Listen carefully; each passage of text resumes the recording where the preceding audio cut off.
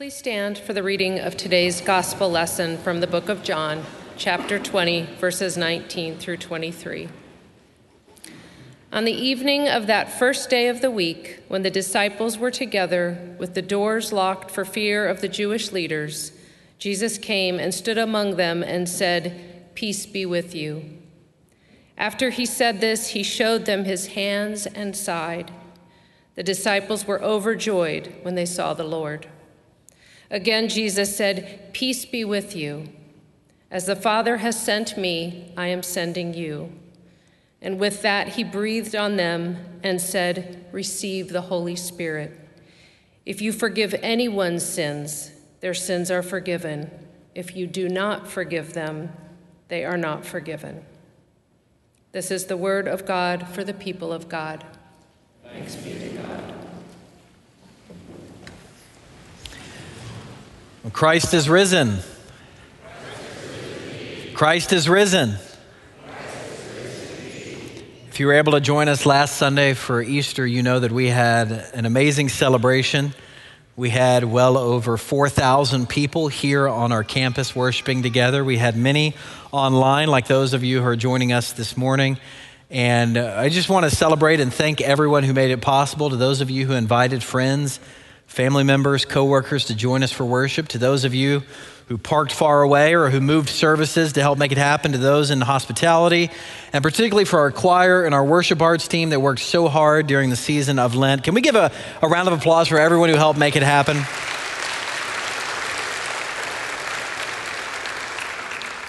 It was an amazing day, and then when you come to worship the Sunday after Easter, it's always a little interesting because the lilies are gone and the platform up here is looking a little bit bare. There's no balloon arches like we had last week. The balloons have blown away and everything's been packed up. Lunch plans aren't as exciting. I think I'm having leftovers or whatever I can scrounge up. The kids' candy stash is gone. And quite honestly, you're not dressed as well as you were last week. Sometimes it can be a little bit of a letdown.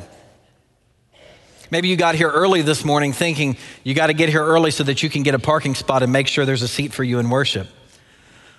Or maybe you looked in the bulletin and you saw Davis's name was absent and that there was an associate pastor and you thought, could have slept in and watched online today.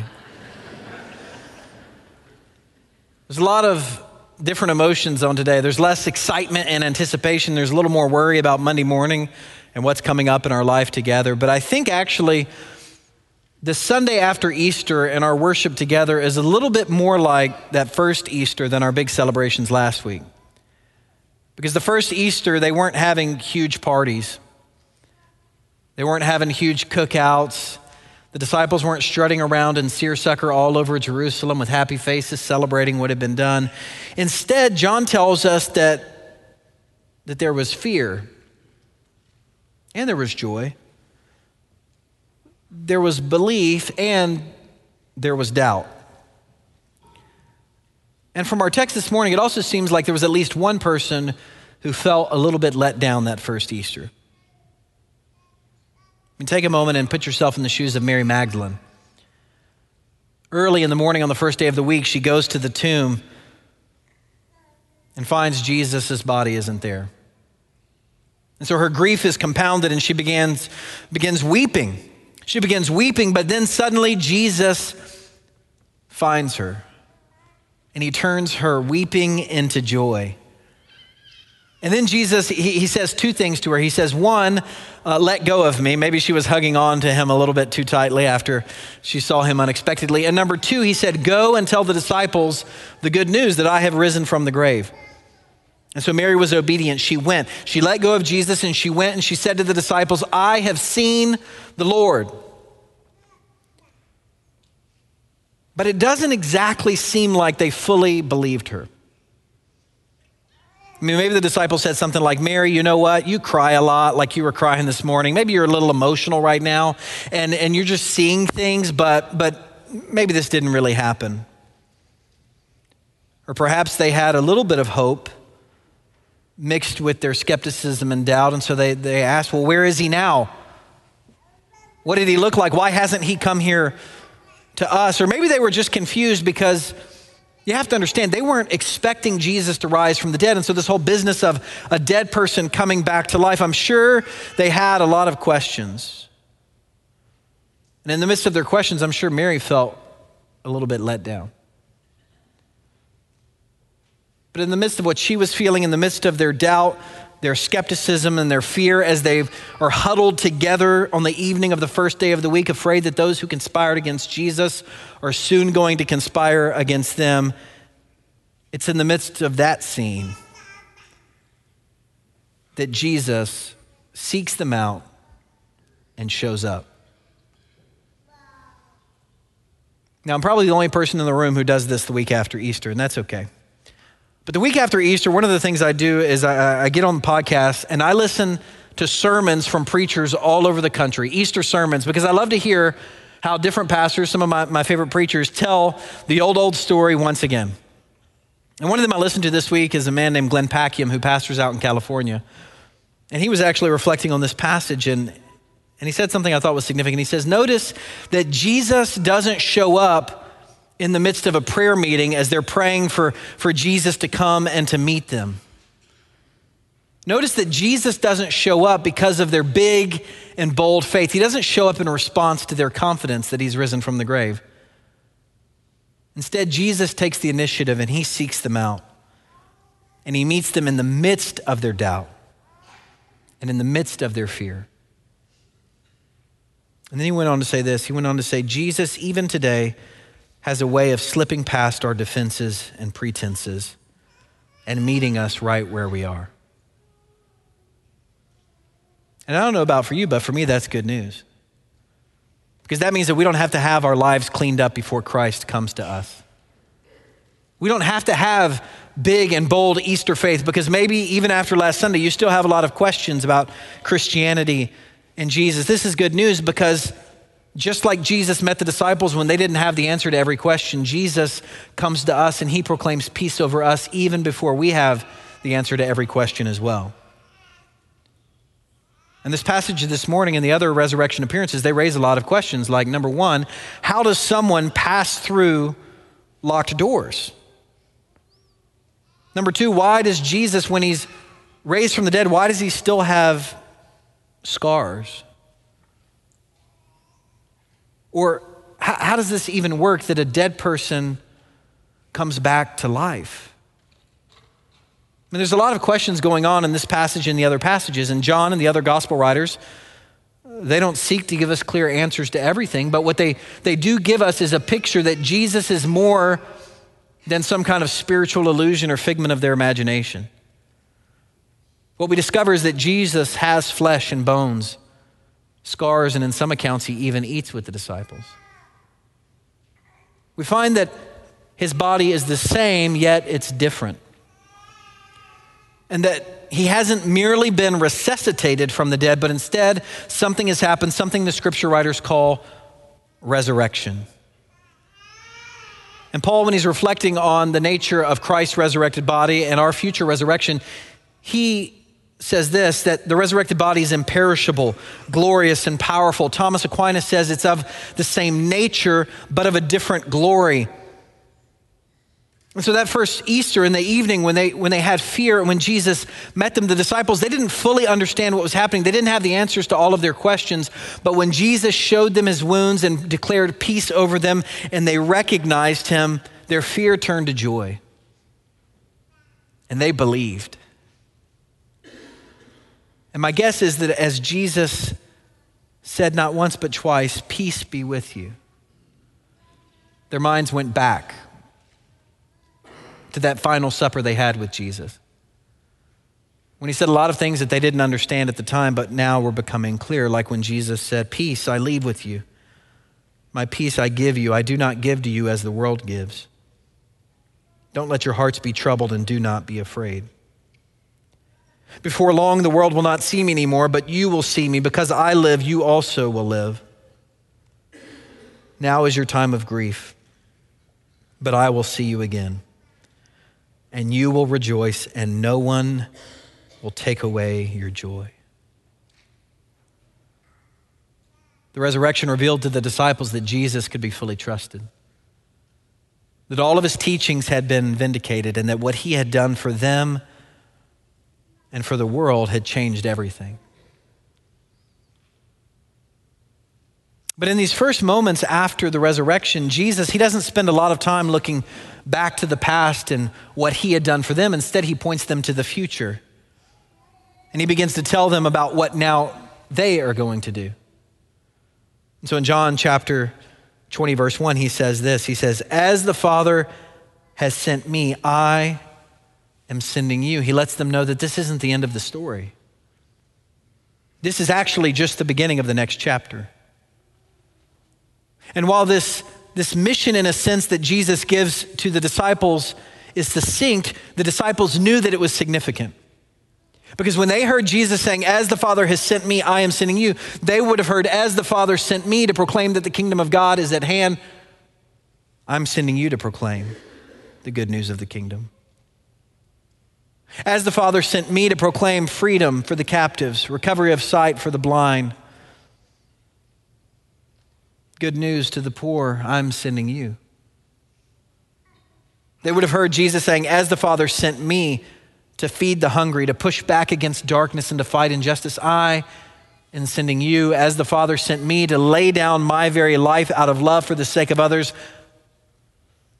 I'm sending you to lay down your life. As the Father sent me to proclaim the forgiveness of sins and the gift of eternal life, I am sending you." And the disciples, thankfully, were obedient like Mary Magdalene. They were obedient and they began to live out this mission. And so when we look in the book of Acts, we find the disciples being sent all over. We find people like Ananias being sent to Saul on the Damascus road and helping him recover his sight and helping him encounter the Holy Spirit. We see people like Philip sent down a deserted road to encounter an Ethiopian eunuch, to open up the scriptures for him and to baptize him. We find Paul and Barnabas being sent on missionary journeys all over the region to help establish churches. And those churches began to grow. They began to grow. In 40 AD, it's estimated there were 5,000 disciples. By 300 AD, there were over 5 million disciples. And Alan Kreider, in his book, The Patient Ferment of the Early Church, he begins to explain how the church continued to grow so rapidly after these early missionary journeys. And he says the answer is this: ordinary Christians, they were the key. Lay Christians traveled to new areas and established churches. When what caused ordinary Christians to get involved in this? Often it was work. Christians followed their business opportunities or the imperatives of their jobs by moving from their home areas to new areas as merchants, artisans, doctors, prisoners, slaves, and soldiers. Taking their faith with them, in new places they founded Christian cells. And these Christian cells, or house churches as we might think of them today, they grew. They grew as people witnessed the life of the early church together, their behavior, their character, their love for God, and their love for one another. And these early Christians, they didn't have any kind of exceptional theological education. Instead, they simply believed that wherever they went in life, God was sending them to spread the good news of salvation to every person they encountered. And what I want you to see this morning is that as Easter people, as disciples today, we too are sent. Jesus, the one with nail-scarred hands, continues to seek us out and send us out to spread good news with our words and with our actions all over. In a sense, Jesus calls us to be missionaries in our ordinary, sometimes boring, everyday lives. I want to do a show of hands real quick. How many of you have ever been on a short-term mission trip, maybe abroad or maybe disaster relief in our community? How many of you have ever been on a short-term mission trip? Would you raise your hand? I've been on many trips. I've I've led many trips, and if you talk to people who raise their hands, one of the things they'll often tell you is that these experiences are transformational spiritually for them. And I think that's because of a few reasons. I think, one, when you go on a mission trip, you have a clear mission. Your mission is not to serve yourself and your own self-interest. Instead, it's to serve other people. Another thing that happens is a lot of times when you're on a mission trip, you go as part of a community of people. And your eyes are open. Your eyes are open to needs around you in a way that they aren't usually in your everyday life. And your heart is a little softer for people. Your hands are willing to serve. You're more interruptible when you're on these types of trips.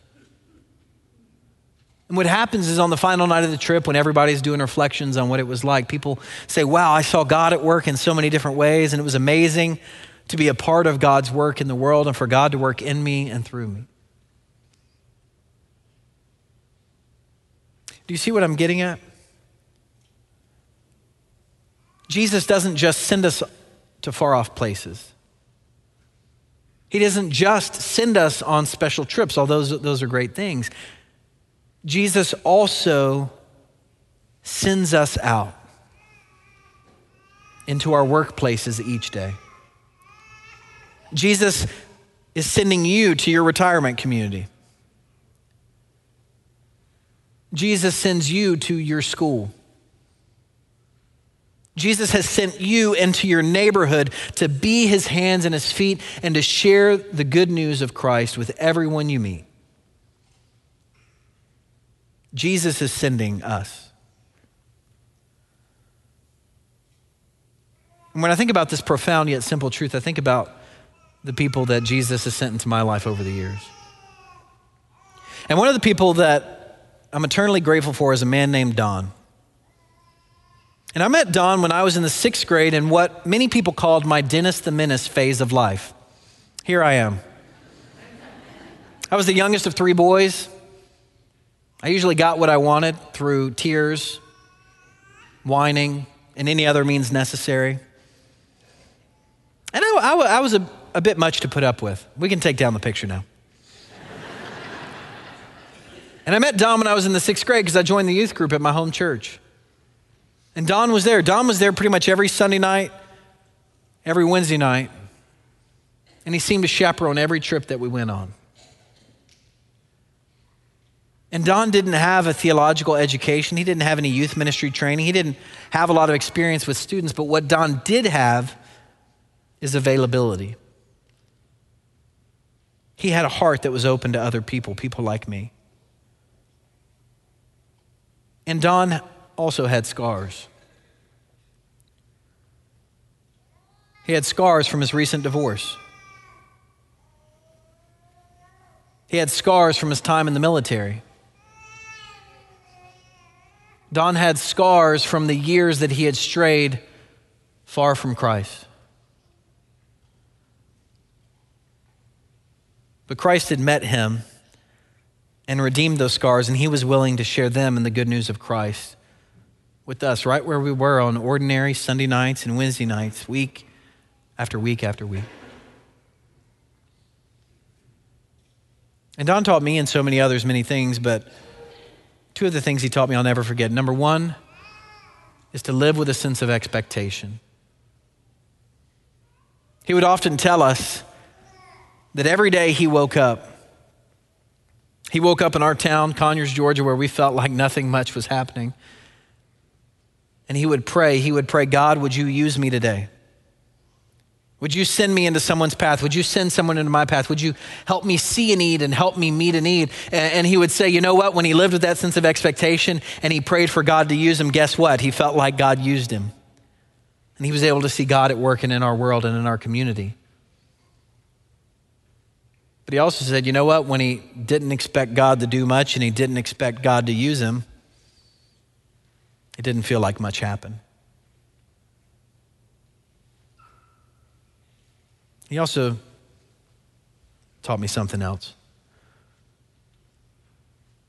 He taught me that on my own power and in my own strength, I can't do much. but with the power of God at work in us, he taught us that anything was possible. And just after Jesus gives the disciples this commission, he says this, John 20:22. He breathed on them and said, "Receive the Holy Spirit." He sends the Spirit to empower them for the mission ahead. John Calvin says that this is a sprinkling of the Spirit before the saturation of the Spirit on the day of Pentecost. And the Spirit that Jesus sent, he breathed onto these disciples, is the same Spirit that empowered him to preach boldly, to perform miracles. It's the same Spirit that enabled him to lay down his life out of love for everyone in this world. And Paul tells us that it's this same Spirit, this Spirit that raised Christ Jesus from the dead. He said it's this same Spirit that lives in you and in me today. It's this Spirit that empowers us as we go out to be the hands and feet of Jesus into our ordinary, sometimes boring, everyday lives. As the poem attributed to St. Teresa of Avila puts it, Church, Christ has no body but yours. No hands, no feet on earth but yours. Yours are the eyes with which he looks compassion on this world. Yours are the feet with which he walks to do good. Yours are the hands with which he blesses all the world. Yours are the hands. Yours are the feet. Yours are the eyes. You are his body. Christ has no body now on earth but yours. In the name of the Father, Son, and Holy Spirit. Amen.